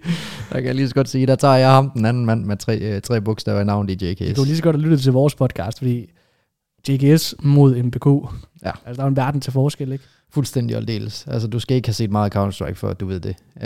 Men med det sagt, ja, Twist blev altså nødt til at overbevise de to mastodonter i Robban og Kerrigan om det. Robban og Kerrigan skulle jo angiveligt have haft nogle lidt andre spillere på listen over mulige indskifter, og der bliver Boobski jo nævnt, altså som er fri af kontrakt, som også godt kunne have kommet ind. Det kunne have været skønt at se ellers. Jamen jeg tror, han på toppen, altså toppen af listen støj, indtil Twist han kom og fik ødelagt det for os. Ja. Ej, vi er jo glade for, at JKS han kom ind. Det har vi jo snakket om i en halv time i sidste podcast. Men vi håber selvfølgelig også på, at Boobski han snart får den chance, som han fortjener. Du har været på Twitter også. Du har nået at være på Twitter, mens der har været scanning og baby og alt muligt. Jeg er altid på Twitter. Det er sjældent, at jeg udtaler mig, men jeg er der. Og det er jo fordi, at du er inde og forsvarer NettoSafeX. Ja. Fordi der har været en beef her over weekenden, ikke? Med Mausnake, som jo er analyst, som er med til Katowice. Han har også været med til en blast, hvor han er ude sådan og hvad kan man sige, være lidt under over for NettoSafeX i forhold til at være stand-in. Ja, han er ude og smide ham under bussen og komme ind med nogle græde emojier omkring, hvilken stand-in skulle de så have brugt. Skulle det have været NettoSafeX? Og jeg tror faktisk... Oh God, please no. Ja, altså jeg tror faktisk, det var i relief til måske Twist og Robs interviewet i forhold til... Nej, jeg tror, det er en gammel kommentar. Okay, fair enough. Men han har nogle stykker af de her kommentarer her. Det er ikke første gang Mausnake, han har smidt Natto under bussen. Natto, der er helt forståeligt inde og skrive, hey, husk, der er en, der har følelser. Forståeligt nok, fordi det er jo ironisk. Det er jo top ironisk, det Mausnake, han skriver. Smider ham fuldstændig under bussen, som om... mellem linjerne, at Natto overhovedet ikke er et godt valg for noget hold at tage ind som stand-in. Og der ved du godt, Væver, det er min Niels Christian. Han har en plads hos mig. Jeg har fulgt ham i mange, mange år, så jeg går ind og forsvarer. Ikke imod Maui, men faktisk imod en anden gut på Twitter, som der fremhæver nogle stats fra Nato-Safex, som er helt væk. Altså nogle stats fra Nato-Safex, der slet ikke dækker over hele hans karriere, men som dækker over den seneste tid, han har spillet imod top 5 opponents osv., hvor hans performance ikke har været så skide god. Og der gør jeg det jo bare klart for folk, at Nato-Safex, så snart han er kommet ind som stand-in på hold, 10-1-hold vil at mærke, så har han hverken fået rollen eller det våben, som han allerhelst vil spille med. Han er kommet ind på hold, og så har han bare sagt, hvad skal jeg gøre, og så har han gjort, som de har sagt. Han har gjort alt for at gøre holdet godt, og har virkelig været en skøn indskifter at få i den forstand, ikke haft nogen indvendinger. Jamen det, altså, der er inde med der står, altså han er god til at ofre sig, og så sige, jeg skal nok tage de spots, som der nu er, men jeg er jo enig med dig i mange ting, Støj, men her er jeg nødt til at være lidt uenig med dig, fordi at jeg synes jo heller ikke, at tallene, de lyver. Det gør de heller ikke. Fordi når du kigger på Netos men det eneste, jeg beder om, det er at tage dem med et gran salt. Jo, men hvis du kigger på hans karrierestats, så ligger han jo nede i 0,9 rating. Ja. Og med en forfærdelig der ja. Og alle de der ting. Jeg er godt klar over, at han ikke har fået de bedste muligheder, men han var jo for eksempel på Nordevind, hvor han jo ikke formåede rigtigt at etablere sig og blive smidt af holdet. Så vi er jo også meget nødt til at sige, at Nato-Safex er ikke en tier 1-spiller, han er heller ikke en tier 2-spiller, måske en tier 3-spiller, og det er jo også, altså det kunne jeg jo aldrig blive. Så altså fair play til Neto. Og jeg synes jo også, jeg har meget respekt for ham, og jeg synes også, at på mange måder han er fortjent bedre, fordi at han har offret så meget, som han har for den her scene, og han har virkelig, virkelig prøvet at finde sin vej, men vi er også bare i en situation, hvor at det er en sport, og han har ikke været god nok. Og det han jo ude at sige, det er, at man kan godt være en analyst og have sine holdninger, sine subjektive holdninger, men man skal også gøre det med respekt. Ja.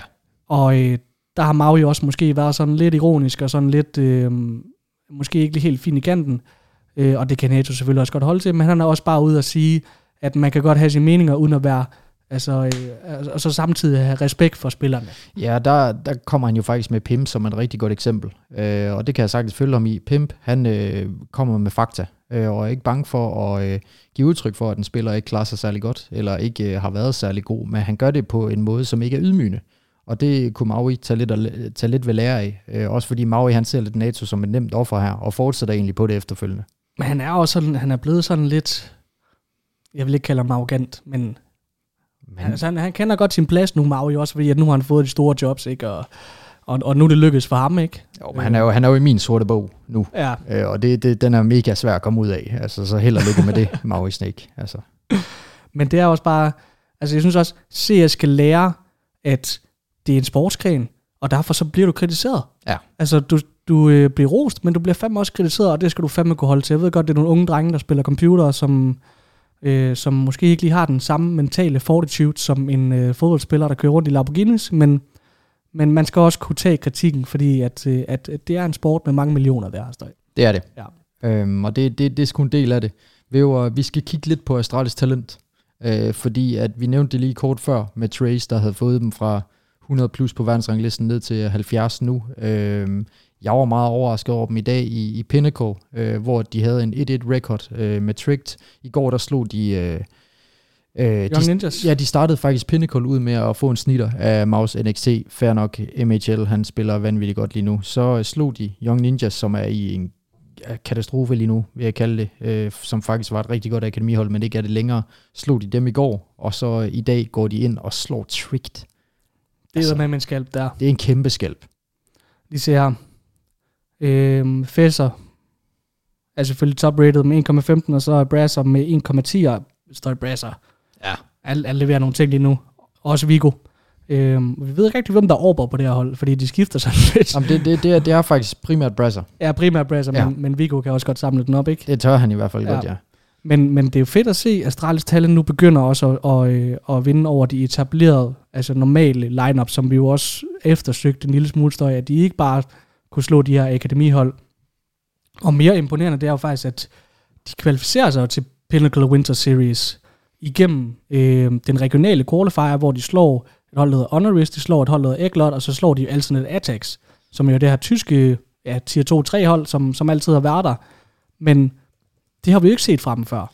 Så det er jo, de har taget det næste niveau, Støj, og jeg synes, at det er så fedt, fordi at nu kan vi faktisk begynde at snakke lidt om Astralis talent, ikke? Jo, lige præcis. Nu synes jeg, at de fortjener en dosis respekt, også for hold omkring dem. For de blev ret hurtigt meme, da de kom ind, fordi de ikke performede så godt, og de kom ind under et banner, hvor der generelt er store forventninger til det.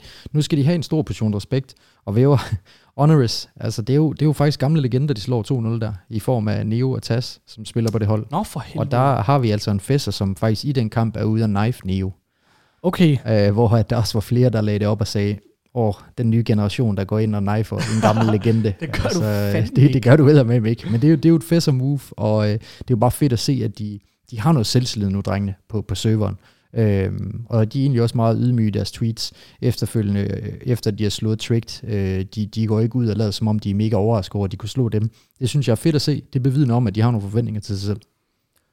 Og de ligger med en 2-1 record nu, står i Pinnacle Winter Series.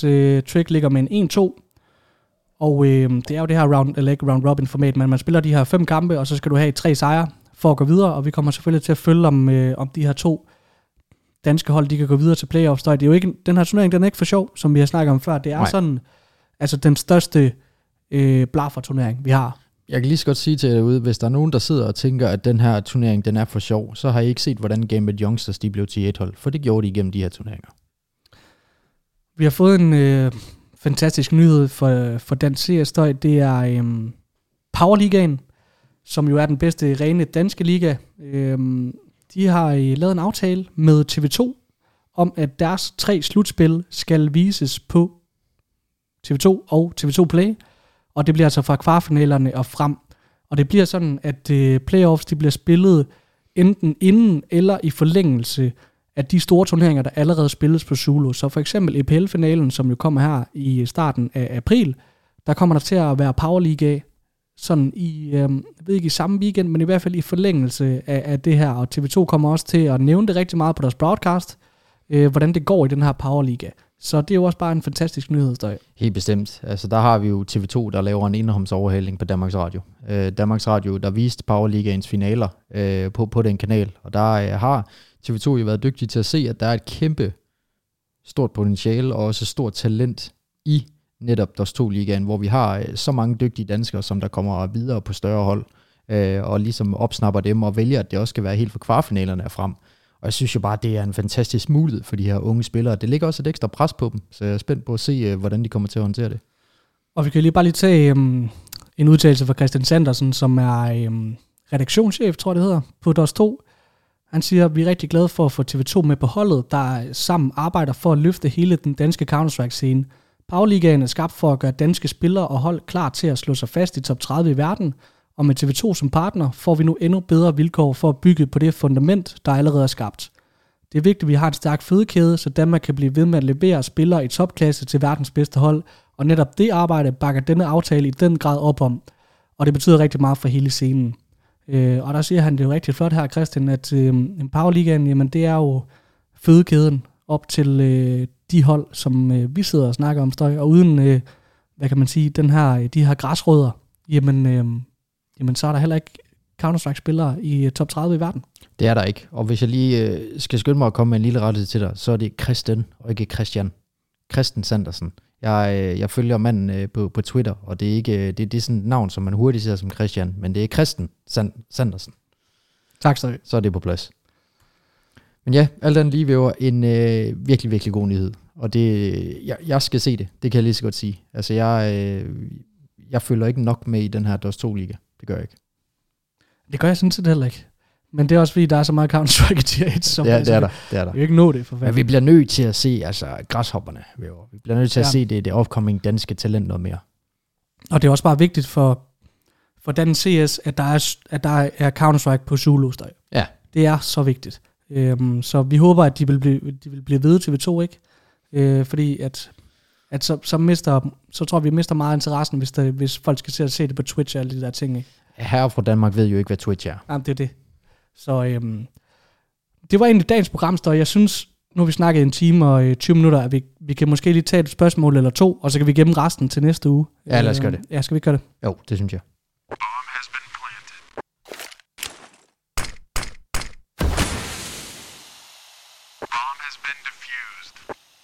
Og der var jo, vil sige, rigtig, rigtig mange gode spørgsmål.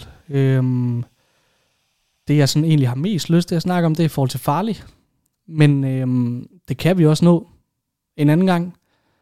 Jeg ved ikke, hvor du helst vil hen, Støj. Altså, vi har jo fået en række af spørgsmål omkring Astralis Talents helt utrolig performance her på det seneste, og det har vi været inde omkring, føler jeg. Ja. Så den behøves vi ikke at gå i så meget i dybden med. Vi kan godt dykke lidt ned i Farley. Vi kan også godt vente med den. Måske det er lidt mere relevant op til, jo tættere vi kommer på deres gruppe inden for EPL.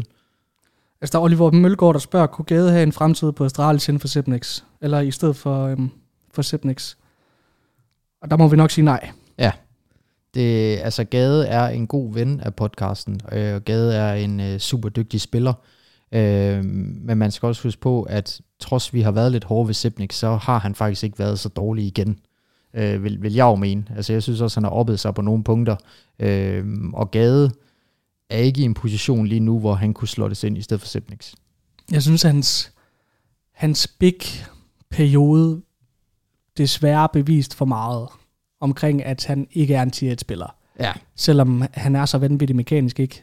Altså, han er måske en af de bedste bot-spillere af alle pros. Det er han. Altså. Og det er også klart, at det er lidt svært for ham, når han skal, i big, når han skal snakke tysk, ikke? Altså, han må også forventes at præstere bedre på et dansk hold, så jeg vil faktisk heller ikke fuldstændig udelukke det. Altså, jeg tror stadigvæk, Gade kommer til at være relevant, men der er spillere foran ham, altså i Bubski, som kommer ind før. Men så er vi også ved at være på Gade, ikke? Men for Astralis, det tror jeg ikke, det bliver. Altså, så skal vi ned i en Flames, eller sådan noget, for at det giver mening, i hvert fald hvis han skal være en dansk organisation. Ja, og så er spørgsmålet jo om Gade, om han har lyst til at gå derned. Det tror jeg faktisk ikke, han er så meget imod. Men igen, altså det er jo en spiller, der har været meget ude og inde i forhold til, hvordan metaen har skiftet. Men jeg husker også stadigvæk tilbage på vores interview af ham i Northstiden Væver, hvor han sagde, at han er altså ikke færdig. Han var også ude at vinde de store trofæer, så jeg håber ikke, at han har mistet gnisten fuldstændig. Jeg synes, vi har to valg. Vi kan snakke Farley, eller så kan vi snakke Ave Trace. Skal vi ikke snakke Ave Trace? Det kan vi sagtens. Fordi det føler jeg alligevel er lidt tættere på. Vi skal huske, at Ave lige nu er coach for akademiholdet. Viggo er ude og stikke lidt til Trace ved at sige, at Ave har en stor del i den succes, som akademiholdet har lige nu. Det er jeg slet ikke i tvivl om, at det har han. Det kan sagtens være, at Ave han passer bedre til akademiholdet, end Trace gør, og omvendt, at Trace han passer endnu bedre til A-holdet. Jeg tror faktisk, vi har fået det flere gange, men Ryan Dicken, han spørger, hvad tror I Trace kan bringe til bordet i forhold til Ave?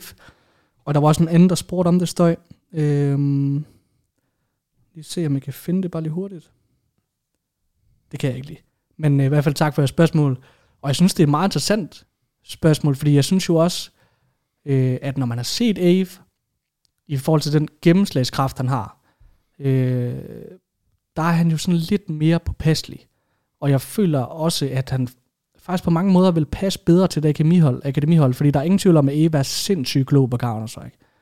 Og han er rigtig, rigtig skarp i forhold til de der små mekanismer, i forhold til taktikkerne, i forhold til modstanderens tendenser. Han er rigtig god i forhold til at hjælpe Astralis med, husk lige, hvad de godt kan lide at gøre her. Det kan være, at vi skal kalde den her nu. Altså Hellraisers smokes på Nuke, eller hvad fanden det skal være, ikke? Ja.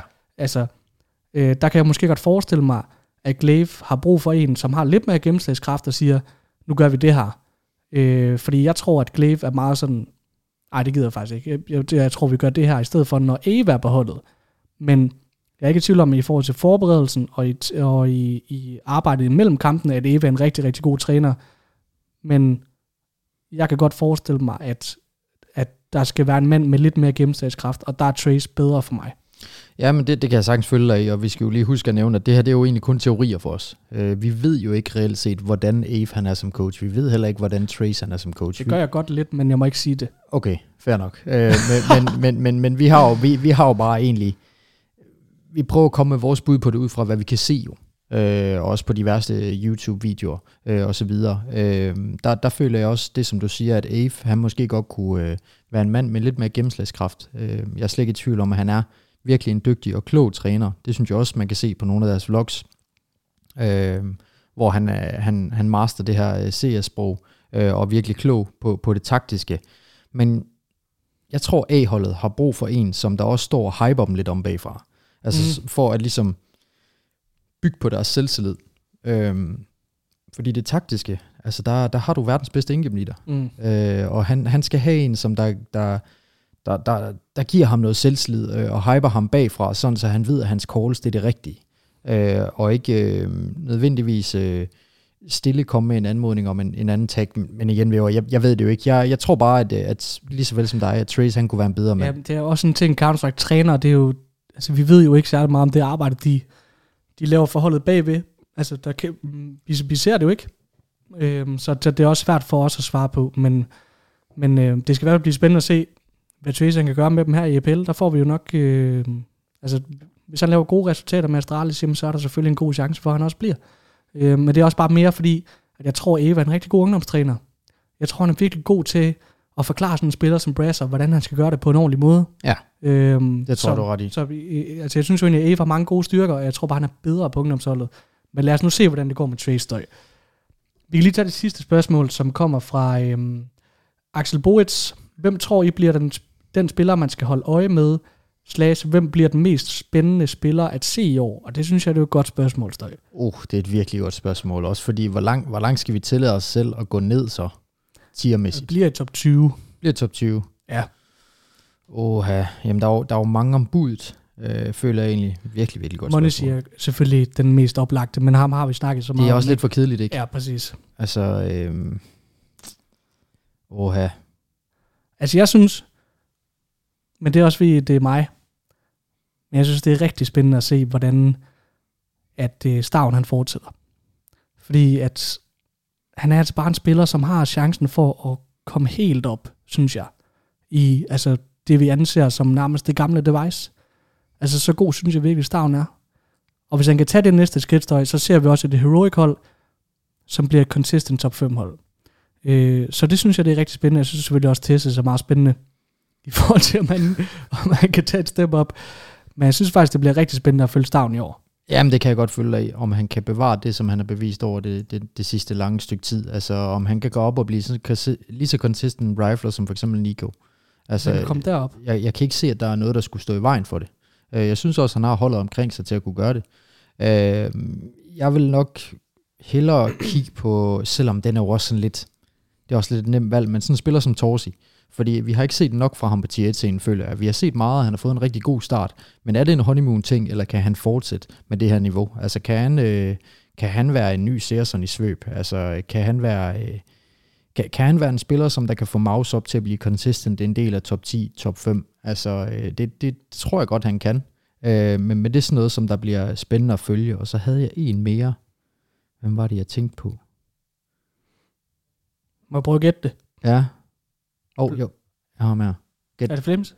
Nej, det er det ikke. Ellers et rigtig godt bud, fordi han ser ud til at trives meget bedre under... Nexa. Ja, selvfølgelig. Nexa. Men farlig væver. Ja, selvfølgelig. Og det er fordi, da han spillede i Copenhagen Flames, der var vi ude i noget tier 3. Da han spillede på Fun Plus Phoenix, der synes jeg, der var meget små bid af tier 1. Altså... De spiller halvdelen af deres kampe mod top 20 hold i hans periode på FPX. Okay, det var faktisk lidt mere, end jeg troede, men alligevel, jeg synes ikke, det var særlig meget. Altså, det var ikke sådan lige så ofte, som... Jeg var også overrasket. Det er jo ikke lige så ofte, som han vil komme til at gøre det med Astralis, fordi de får nogle direkte invites i forhold til partnerhold og så videre. Så her, der får han en større chance for at spille mere consistent på tier 1-scenen. Og så fremt, at han kan komme op og ramme niveau. Det er jeg spændt på at se. Jeg synes, vi skal allokere en halv time til farlig. Måske, altså hvis der ikke kommer noget vildt her i næste uge. Ja. Så fordi der er rigtig mange ting, vi kan snakke om på ham. Men det er bare lige en lille teaser. Nu nævnte jeg Flames, og jeg synes, det er rigtig spændende. Fordi at han er sådan en spiller, der er ved at tage skridtet, og han beviste under Katowice, at han under Nexa altså virkelig kan blive en stjernespiller, sådan noget kinderagtigt. Der synes jeg, han er tæt på at være, om han kan tage det næste skridt. Jeg synes også, Safi for Fury er spændende, om han nok kan komme op og blive en rigtig, rigtig god over. Der har han selvfølgelig meget at bevise, og der har vi også Hades fra Ends, som også beviste det sidste år. Kan han også tage det der næste skridt? Vi har også en flit fra Virtus Pro /Outsiders, om han kan blive endnu bedre. Jeg synes, han har gjort en rigtig fin figur, men vi skal huske på, så længe har han ikke været endnu hos VB. Han kom ind lige inden majoren i Stockholm. Om han kan blive endnu bedre, trods den situation, som de står i. Og hvis vi så virkelig skal have en outsider med, altså, så synes jeg jo, sådan en spiller som Norbert fra K23 kunne blive spændende at følge, fordi at, altså, nu kommer han sammen med K23 til at ligge lunt i svinget i forhold til også at få muligheden for at få nogle invites, så fremt at de bliver consistent i den her top 20. Og hvis vi skal blive over vores Dumau fra Gartzen, der er også sådan en lille kanonkugle, som jo bare venter på at virkelig slå igennem. Og han skal jo også spille her i gruppe C til EBL, så ham glæder vi også til at følge støj. Og så er der selvfølgelig Nikodos Yabi Syfon-komboen på Flames. Altså, det bliver også spændende at se, om de 2022 kan tage det næste skridt og blive mere consistent. Men det er sådan mange af de der spillere, som har potentialet til at tage det næste skridt støj. Altså, når vi kigger ned over top 20-holdene, jamen så er der jo rigtig mange af de her spillere, hvor vi kender deres niveau. Ja. Altså, vi har set det over mange år. Vi ved, hvordan de kommer til at ligge nogenlunde. Men det, der er spændende, det er jo så at kigge på de der spillere, som har det der potentiale til at komme op på det næste skridt, og tage deres hold til nye højder, ikke? Kunne en potentiel boble være Krimbo for Bæk? Ja, det er meget boble. Ja, ikke? Men jo, men det kunne det jo være, altså han kommer ind på en helt ny scene nu, altså lige så vel som Torsi kommer ind på en helt ny scene på Maus. Altså når de her akademispillere, de kommer ind på hold, som er veletableret tier 1-hold, så er det nogen, man skal kigge efter. Altså de er der af en grund. Forrest og Entropic også, altså måske han er lidt mere kendt, men jeg føler også, at han er ved at tage det næste skridtstøj. Og så en spiller, som der måske ikke er så mange, der kender, fra Force, som er kommet ind i stedet for Flit. Og det er altså ham her, Shalfi, som er 19 år gammel. Alexander Marinov, som har gjort det skide godt, siden han kom ind på Forstøj. De røg også videre til Armern. Så ham vil jeg faktisk godt lige sige, hold øje med ham. Shalfi, ny Roser på Force, som jeg tror bliver vanvittigt god også. Ja, vi kan lige blive i Force, og så holde øje med Sorte. Sorte har ikke været længe på T8-scenen, og specielt ikke længe i top 20. Jerry har gjort det rigtig godt i forhold til at opsnappe de her unge russere her, men Sorte, som der kom ind i stedet for Exit Power, kæmpe sko og udfylde, men faktisk har gjort det rigtig godt. Og hvis du kan huske tilbage, så sendte jeg dig et billede af Sorte fra et LAN, hvor at du så, hvordan han holdt sine fingre i forhold til, når han spiller. Vi håber at se mere Sorte på LAN, så læg mærke til, hvordan han holder sine fingre på WASD, fordi at det er måske den mest usunde måde. Altså, den dreng her kan meget hurtigt få gigt, så frem at der er nogle spændinger i den holdning. Men det er også, Jax han bruger piltasterne? Jo, altså, Jax han sidder jo med en vide på, vi snakker sådan noget 1,5 meter, når han spiller, fordi at hans keyboard, det gør det lige ekstra langt i og med, at han bruger piltasterne. Men så er mit spørgsmål, hvordan skifter du våben og får granater, og fordi der er jo ikke nogen knapper i nærheden af piltasterne. Nej, men det er jo sådan noget, som Jax kun ved. Altså, det kan være, man ved aldrig, om han skifter våben på enter. Altså, han finder smokes. Han fjerner hånden fra musen. Ja, præcis. Han finder smokes frem på space, eller sådan noget sindssygt. Men Støj, nu kan jeg ikke stoppe. Fordi Heap for Dignity, så har vi snakket om i lang tid. Ja. Kan han tage den næste skridt? Men det er jo ikke top 20. Nej, det må vi ikke. Sorry. Det skal du huske på. Du satte reglen om top 20. Okay, så må jeg ikke snakke om ham. Det er der, vi skal forblive, fordi at, hvis vi går under top 20, så er der mange, vi skal holde øje med. Altså, det er det virkelig. Det bliver også spændende at se med ham, der er simpel der. Nå ja. Om han kan blive god. Også Saiwu for Vitality. Ja. Han er sådan stadigvæk forholdsvis ny på scenen. Jamen, jeg har hørt, at de skifter våben rigtig hurtigt. Gør de det? Ja. Ja, de har fede skins. Ja. Så jeg tror, de tager det næste skridtstøj. Også Nico fra G2. Altså, Kovac. Ja, altså han er vist også en ret god spiller.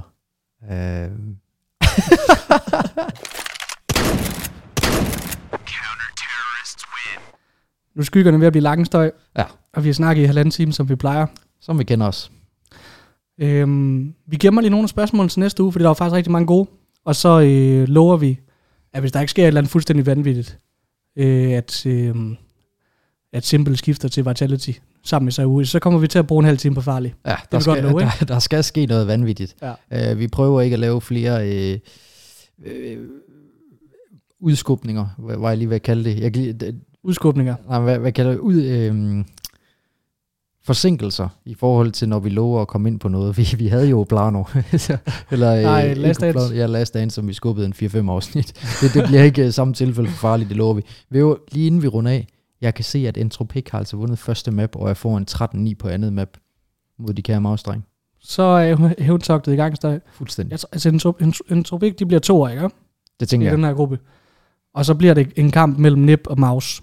Det gør det. Omkring tredjepladsen. Ja. Det er det, vi siger, ikke? Jo, det må det blive. Ja. Men altså, EPL er i gang. Der er Counter-Strike. Jeg tror nærmest, det er hver dag, Støj. Ja. Nej, undskyld, der er pause mandag tirsdag. Og ellers så kører det altså bare fra onsdag til søndag. Med 3 gange bedst af 3. Så det er jo bare fantastisk for alle os Counter-Strike-fans derude. Men ellers så var det her episode 86, Støj. Tak for dit gode selskab, og tak for en god snak. Tak og lige måde. Og så ses vi næste uge. Det gør vi.